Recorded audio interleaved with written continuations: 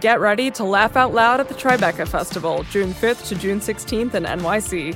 Experience hilarious talks, comedy specials, and feel-good films with your fan-favorite comedians like Hannah Einbinder, Judd Apatow, Neil Patrick Harris, Tig Notaro, and more. You have to be there. Get your tickets now at TribecaFilm.com. Did you know the Tribeca Festival showcases more than just film and TV? Tribeca's audio storytelling program, sponsored by Audible, is happening June 9th to June 13th in NYC. It includes premieres of new indie podcasts, plus exclusive live tapings of popular podcasts like Slow Burn, Criminal with special guest Melissa McCarthy, and Vibe Check with special guest Lena Waithe. Don't miss it. Get your tickets now at TribecaFilm.com.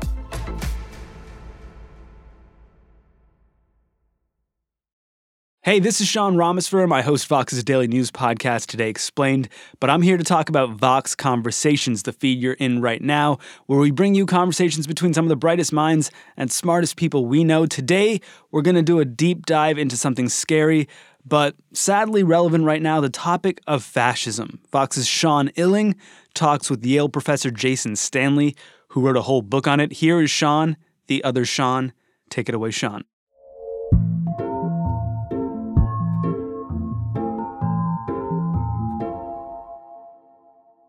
The word fascism has been tossed around a lot over the last 4 years, usually as an epithet, and it's hard to know what it even means anymore.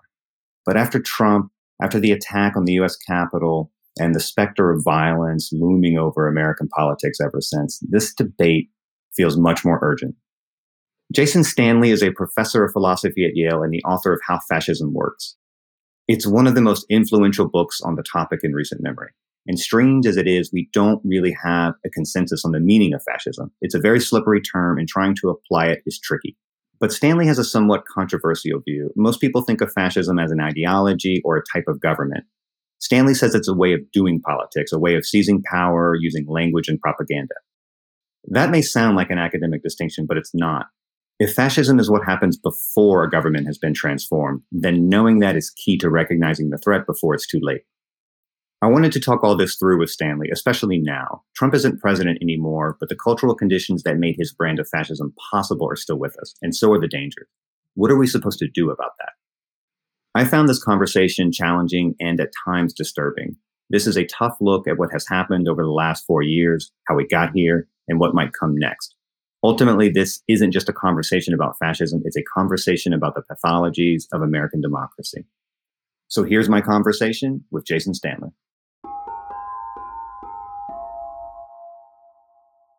Jason Stanley, welcome to the show. Thanks. Great to talk to you again, Sean. So there's been a debate raging over the last 4 years about whether to call whatever the hell happened over the last 4 years fascism or not. You were way out in front on this, saying, yes, this is fascism. And a lot of people on the other side called you an alarmist. I'm guessing you're feeling pretty good about that position these days, given everything that has happened. Well, naturally, I'm not feeling pretty good. I'm incredibly concerned about the future and where we're headed, because I think we have a fascist social and political movement that is increasingly powerful, increasingly has elite adherents like Josh Hawley and Ted Cruz. So that concerns me. But I'm completely unsurprised by Trump's post-election behavior, by the attempted coup, and the other developments that one would have missed if one had not taken Trump seriously. We'll get into Trump, but I think it would be helpful at the top here to maybe step back a little bit and explain what you think fascism actually is and how you think it actually works. In my experience, most people think of fascism in one of two ways. Either they think of it as a coherent ideology like communism or something like that, or they think of it as a type of government. You think of it a little bit differently. That's right. It's not helpful to think of it as a regime type in the first instance, and it's not helpful to think of it as a set of coherent beliefs. Fascism is a cult of the leader who promises national restoration in the face of supposed humiliation by immigrants, minorities, and leftists. He says leftists pose a fundamental threat to the nation, and only allegiance to him and his party can deal with the problem. Fascism takes many different forms in different countries. The Ku Klux Klan in the United States has long been regarded, as Paxton called, the first functionally fascist organization. So I prefer to talk about fascist forces following Toni Morrison in a speech she gave at Howard University called Racism and Fascism in 1995. And what she says is that the United States has often preferred fascist solutions to its political problems. Now, what does she mean by that? Well, in that speech, what she's discussing is the massive incarceration system, criminal justice that the United States had developed post-Nixon, essentially after the civil rights movement, to disenfranchise Black citizens. You could also add to that media organs that serve as propaganda functions that lie on behalf of a would-be leader of a fascist social and political movement. So you can have a regime that's a democracy and an economic system that's capitalist, but if you have massive racial injustice and massive inequality, then you're going to have fascist forces, fascist social and political forces. You're going to need, every city has a militarized police force to deal with potential uprisings from its impoverished minority neighborhoods that protect its fancy neighborhoods. And then we have a long-standing history, of course, of white supremacy that's baked into our institutions, that's sort of reinforced by inequalities.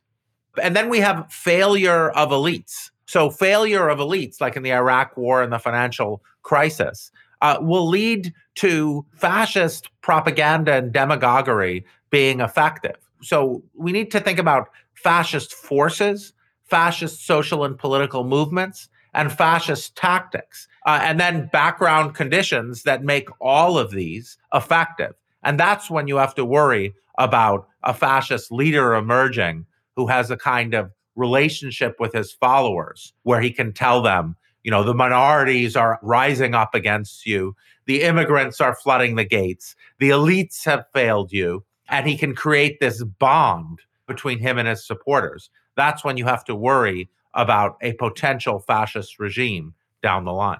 So fascists are speaking to this disgruntled population, this alienated population. What specifically are the fascist solutions that are being offered in response to those problems, and why is it appealing to that population? So it's crucial. I mean, there are many disgruntled and rightly disgruntled populations in, say, the United States right now. Black populations have every reason to be disgruntled by the failures of Democratic and Republican administrations, both in the local and national level.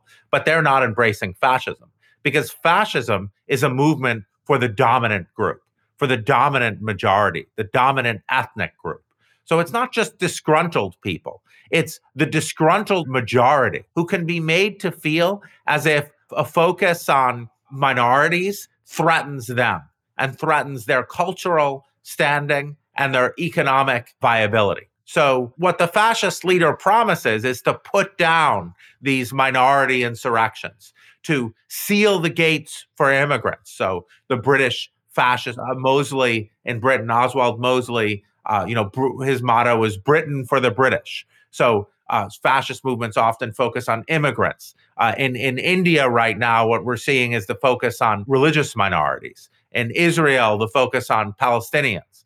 So you claim that this minority group is of great threat to you, and you're going to deal with them. And then you claim that leftists and socialists, that behind the center left are really the communists. And behind the center left, like Goebbels has this amazing speech, amazing. He has this speech, Communism with its mask off.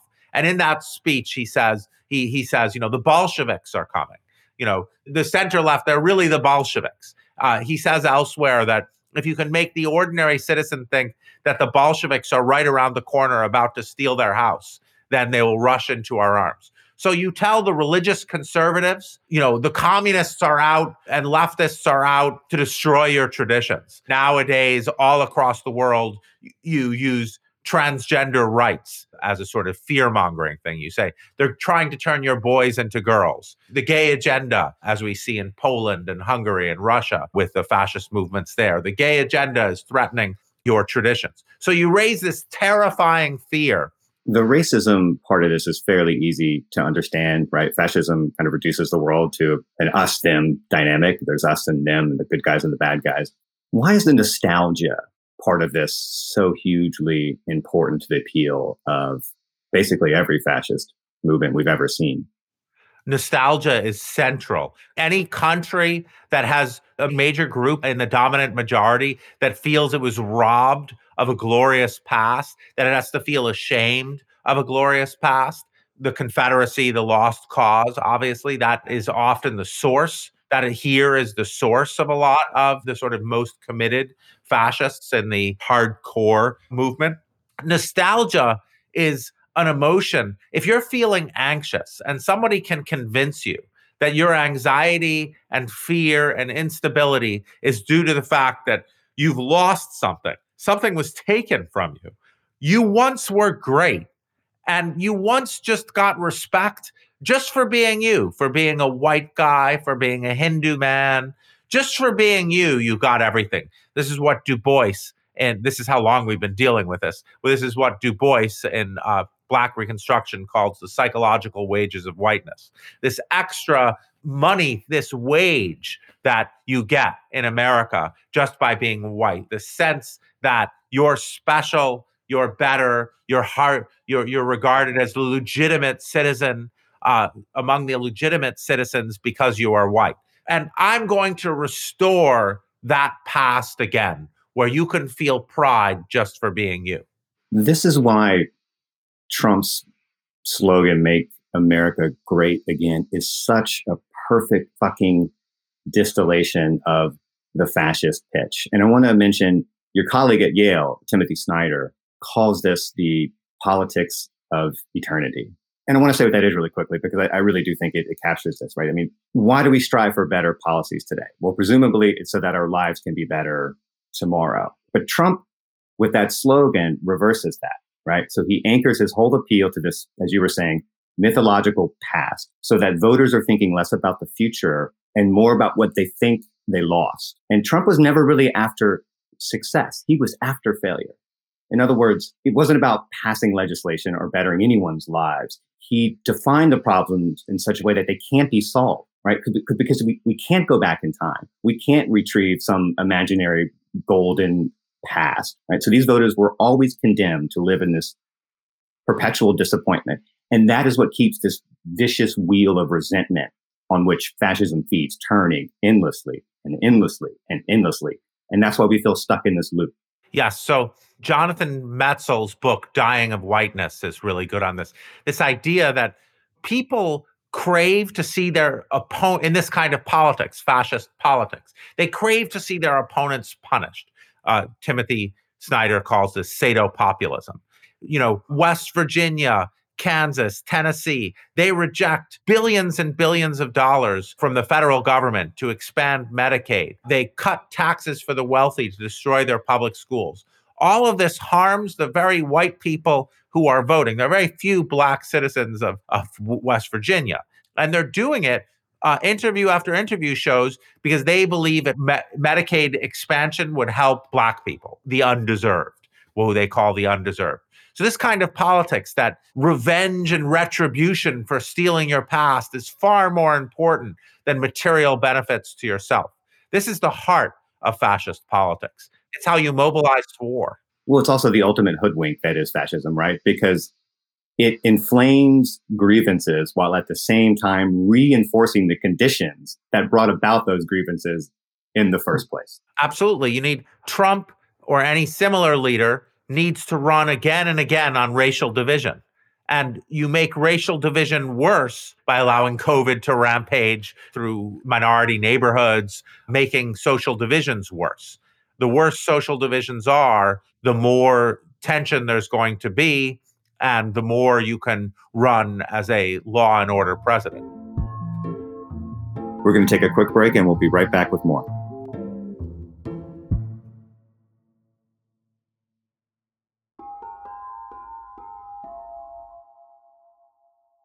In your book, you talk about the importance in every fascist movement of smashing the truth, to use your words. And I think this is an important point that's worth lingering on just for a second, right? Because most totalitarian ideologies are trying to persuade an entire population of a singular truth. But fascism does something a little different. It's not trying to persuade everyone to believe the same thing. In a way, it's trying to make truth an irrelevant category altogether. Why is that so important? So fascism is about will. That's why it's sort of incorrect to think of it as an ideology in the sense of a set of beliefs. It's about power and will. And power and will is this guy's will versus everything else. And truth, what truth does for you is it levels power, speaking truth to power. In a society that respects truth, someone with less power can point out that someone with more power is lying, and the person with more power who's lying will be humiliated. But if you destroy truth and make it just about power, that can't happen. Now, what we've seen is we've seen an extraordinary attack on truth, and we've seen sort of an object lesson in how to do this. So theorists of fascism, such as Carl Schmitt, argue that at the very center of fascism is, advocates of fascism, a friend-enemy distinction. So Carl Schmitt's political philosophy was at the center of politics, was the friend-enemy distinction. Carl Schmitt was the Nazi political theorist. It's worthwhile bearing down on what the friend-enemy distinction does for truth. If you represent your opponent as a fundamental enemy, if you represent them as just really a concealed Muslim, communist, gay terrorist out to destroy your family, then the truth doesn't matter. If I'm on the battlefield and my enemy who wants trying to kill me says something true, it's irrelevant. They're trying to kill me. If they are saying something's true, it's just because it's part of a greater mission to kill me. If my leader lies, well, he's lying to protect me. So truth and falsity just become irrelevant in a politics based around the friend-enemy distinction. And there's another point about truth that isn't abstract. Right? I mean, you've said that quite literally, we cannot be free if we do not live in truth, if we do not know the truth. What do you mean by that? If you had a poll in North Korea, I suspect that 95% or more of the people would vote for their leader. And that's because they've been lied to. So we don't think the people of North Korea are free because the people of North Korea have been lied to. The central concept of values of democracy are freedom and equality. Truth is central to both. Truth is central to equality because political equality is speaking truth to power. And truth is central to freedom because if you've been lied to, then your actions aren't free. If you convince me that the person coming down the street is trying to kill me and I hit them, then there's an argument that my action wasn't free. It was affected by these false beliefs. If our entire belief system is shot through with falsehood, we're not free. So to kind of circle back to the fascist elephant in the room here, why do you think it's important to call Trump a fascist, assuming you do in fact think it's important to call Trump a fascist? I think it's important. People focus on what's in his heart. I don't care about that. I care about what he's doing. And he is creating a fascist social and political movement with himself as the leader.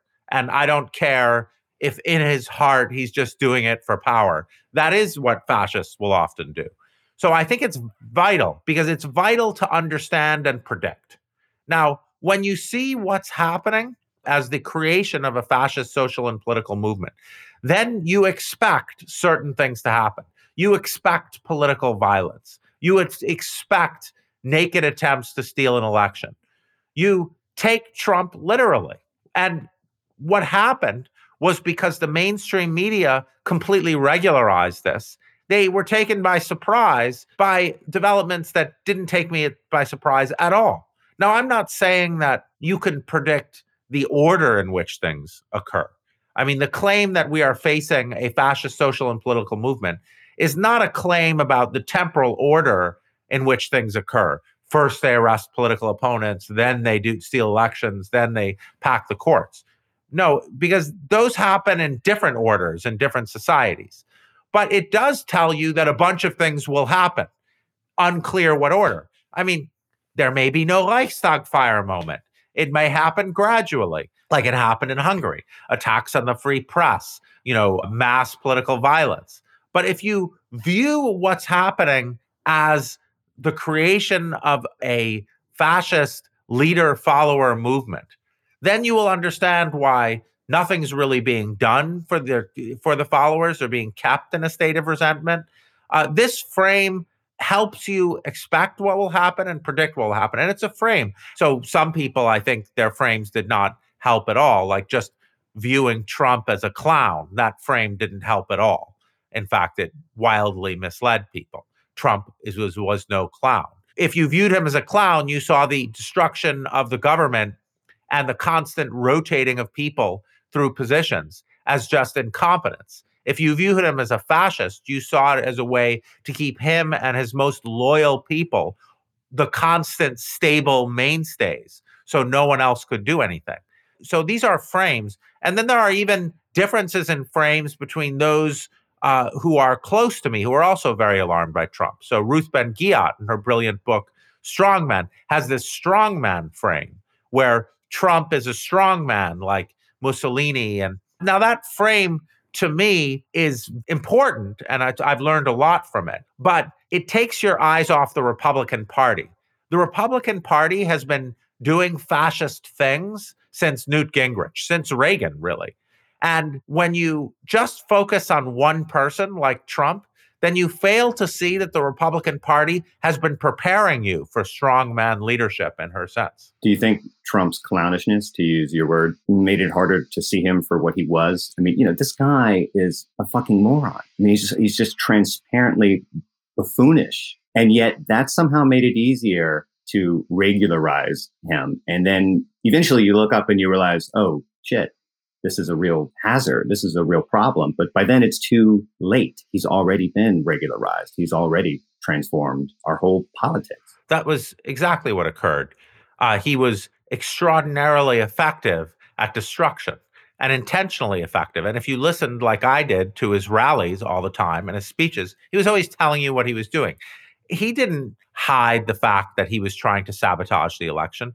He used COVID intentionally and deliberately. He spread COVID denialism as part of an election strategy. First, it was to target blue states. We know from the Vanity Fair July article that the Jared Kushner team gave up on a national strategy because it targeted blue states. Then it was part of a method to increase same-day election day turnout among his supporters, and then attack the post office and then say, okay, we won an election day, so absentee ballots shouldn't count. So this was all planned. The constant destruction of government, that was part of a plan too.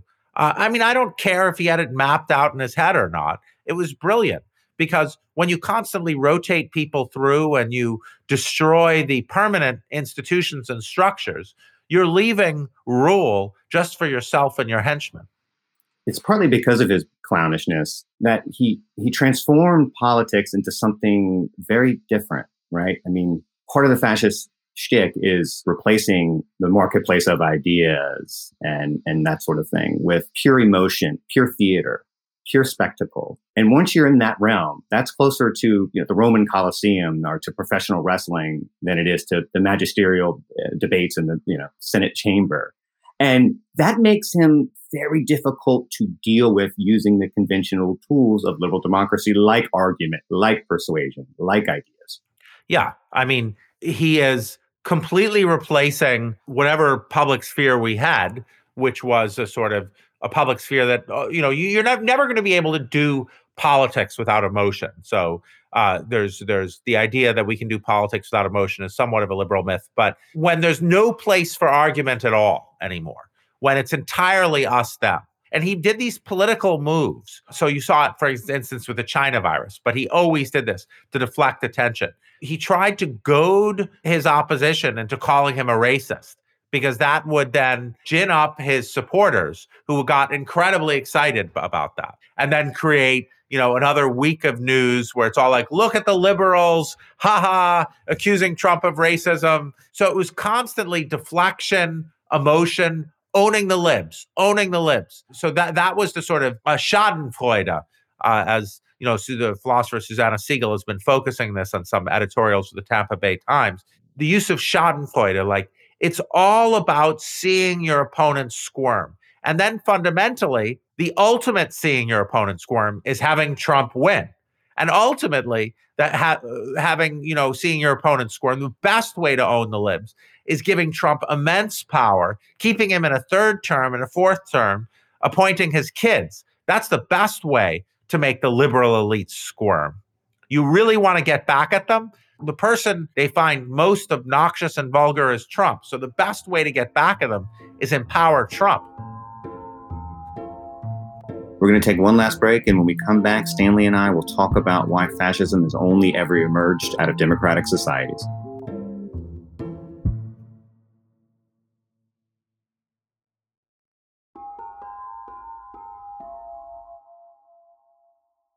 Has your view of fascism changed in any significant way over the last 4 years, having watched this in real time? Well, I think it's changed. My 2018 book was based internationally. So I was looking at India, Hungary, a bunch of different countries where we're seeing fascist social and political movements led by these leaders at their helm take over democracies. The level to which my 2018 book has been like a blueprint for this administration and it's for the last administration and its politics surprised even me to some degree. I've learned, I think, from the objections to the fascism, from the debate, from my colleague Sam Moyn and others, and Corey Robin, who've pushed back against calling it fascism. I've learned about how to think about some of the challenges to the thesis. And the objection to the fascism charge is often people saying, look, really the problem is neoliberalism. Really the problem is the billionaire class. Really the problem is the oligarchs. And by calling it fascism, you're letting them off the hook. What I realized in debating with my colleagues about these issues is that fascism, this frame that the Black radical tradition has always used of fascist forces, fascist answers to political problems. I've realized how important that frame is because oligarchy can lead to fascist solutions to national problems. Oligarchy plus racial division will lead to militarized police forces that enforce mass detention on minorities and opponents to preserve the oligarchy. So what I've learned is that it's really deep and important, this insight in the Black radical tradition, that you can talk about the United States' institutions and structures as fascist. And that's more important than thinking about regimes. I think early on I thought, okay, I'm talking about fascist political tactics. There are fascist regimes too, and that's the worry. But the way in which the Black radical tradition, which has always informed my work, has continued to help me through seeing that that's what we're facing is something that I've learned. And of course, it's helped me understand, as we've seen Black Americans tell us for generation after generation, the law enforcement, there's a reason why Trump is constantly appealing to law enforcement, because there are elements in law enforcement that are there to be his army. You made a point earlier, and that is that democracy really is the mother of fascism, and that fascism has always and only emerged out of and inside democratic societies. It's almost a pathology of democratic societies. Why is that? So my 2015 book, How Propaganda Works, is about this. That's the sort of academic work I wrote on this topic. Democratic political philosophy, since John Rawls, has focused on redistribution. What's a good way to redistribute? In my 2015 book, I try to argue that the central problem of democratic political philosophy, dating back to Plato, is how democracy leads to tyranny. Dating back to Plato, the issue with democracy was its stability in the face of free speech. Democracy requires freedom. It requires freedom of character. So anyone can vie for office, including, as Plato warns us, a tyrant can vie for office. Anyone can vie for power. And then democracy requires free speech. So democracy forces us to allow anyone to seek power. And then it gives you tools like freedom of speech. You can do anything with your speech. So it allows into the space of politics, people who seek only personal power. And then freedom of speech allows them to do whatever they want. And Plato warns us in Book 8 of the Republic, democracy will lead immediately to tyranny. Someone who should never be in politics in the first place will come in with an appetite for power, spread fear of foreigners, of internal enemies, represent himself as the only protector, and then seize power and never give it up. Fascism, I regard as the modern version, the sort of far-right, modern, anti-democratic version of what Plato warned us about long ago. Yeah, I think that's right. And that point about free speech really is important, because I think it was Goebbels himself, right, who was, for those who don't know, was a kind of Nazi propaganda minister. You know, he had said that the great joke of democracy was that it gave its enemies the tools with which to destroy it from within. And those tools were open mass media, free speech. And Goebbels even said that they being the Nazis, considered what they were doing more art than politics, because what they were doing was creating this alternative mythical reality that was more exciting and more purposeful than, you know, the kind of humdrum reality of liberal democratic politics. And media, mass media, cinema, radio, these were the tools with which they did it. And we all know how that played out. Spectacle. I mean, it's no accident that Trump seized the leadership of a political party that's been preparing us for such a leader for generations, by warning us of the dangers of minorities that will be replaced by immigrants. Some portion of the Republican Party, at least, that's been reinforcing the inequalities. So they need this kind of myth, and this leader emerges from television. I guess one thing I've learned looking at Trumpism is which aspects that you see in history are sort of most important to think about. Because it was sort of unclear to me 10 years ago, reading Hannah Arendt or reading the anti-colonial literature like Césaire, it was unclear to me which aspects you should pay attention to most. Like the people who are most brutal to Black Americans, like Rudy Giuliani, would end up being elevated to these positions where those tactics are broadened to the population at large. Another aspect is the one you're talking about, spectacle. Another aspect Arendt talks about is vulgarity. Like the masses like the idea that the fascist leader is regarded as vulgar because it allows them to laugh at the elites because they have to bow and scrape before someone they regard as vulgar. And then the replacement, the constant churning replacement of people in the administration to keep only the closest loyalists there. That's another tactic that clearly is warned about. And finally, and perhaps most importantly, taking an authoritarian leader seriously. So Trump obviously is out of our immediate political orbit, but the conditions that made him possible in the first place aren't going away. So what the hell do we do now? Right? If fascism is this attempt to turn democratic politics into something more primal, more dark, more tribalistic, how do we slay that monster without becoming it? When we were children, they would call that the $1 million question. I think now they would have to call it the $1 trillion question. First of all, there's this sort of long strategy. Long strategy has to focus on addressing inequality. It has to focus on our education system. It has to focus on not making the kind of catastrophic errors of refinancing the banking system so that somebody can come and say, look at how badly the elites are ruling. Look at how they've betrayed you. The Republicans are trying to set the Democrats up for that. They're trying to set the Democrats up again, as they did under Obama. They're trying to get them to do less, to not come through for people, and to just come through for business interests so they can say, look at the elites screwing up again. So you have to address it. You have to address education. People must know what the sources of racial inequality are, because then they won't fall for myths. Then they'll be ashamed of certain pasts that a would-be fascist leader are trying to make glorious again. So those are long-term solutions. You have to deal with racial inequality. I mean, we have the highest incarceration rate in the world. Societies will look back at us, historians will look back at us and say, that society was regarded as a leading democracy. They had the highest incarceration rate in the world. We have to deal with our prison system.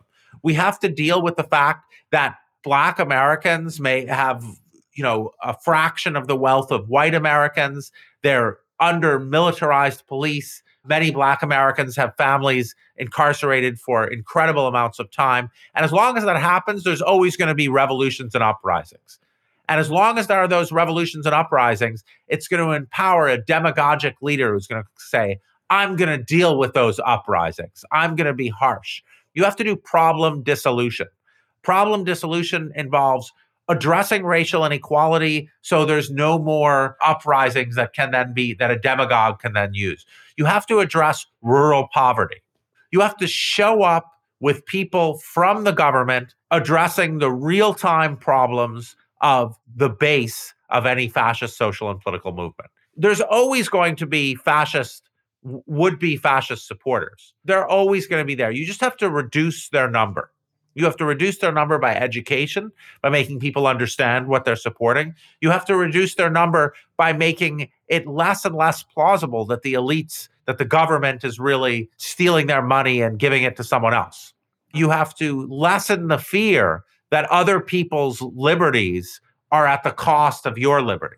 Well, this is why I think some of your colleagues on the other side of the fascist argument do have a point about billionaires and plutocrats being the problem, because we hear this phrase as it relates to Trump supporters, the working class all the time. But fascism is really a middle class phenomenon. And it's a kind of politics that keeps the middle class, keeps their attention geared towards their imagined enemies, rather than focusing on the people with power who are actually keeping them restrained or oppressed or limited in whatever way. And that is a huge part of this equation. Absolutely. As Timothy Snyder said to me recently, he's like, the Marxist definition of fascism might not have been very accurate in the 1930s, but it's awfully accurate right now. The Marxist definition of fascism being ultranationalism in the service of the finance elite. So a lot of those solutions you just threw out there sound like big, over-the-horizon structural reforms, and they're all good and important. But I'm not sure what help they are in the more immediate term. Do you have any other ideas in terms of what to do right now? Because reforming education is a long-term project, obviously, but we have a problem. The barbarians are at the gate right now. So what do we do right now?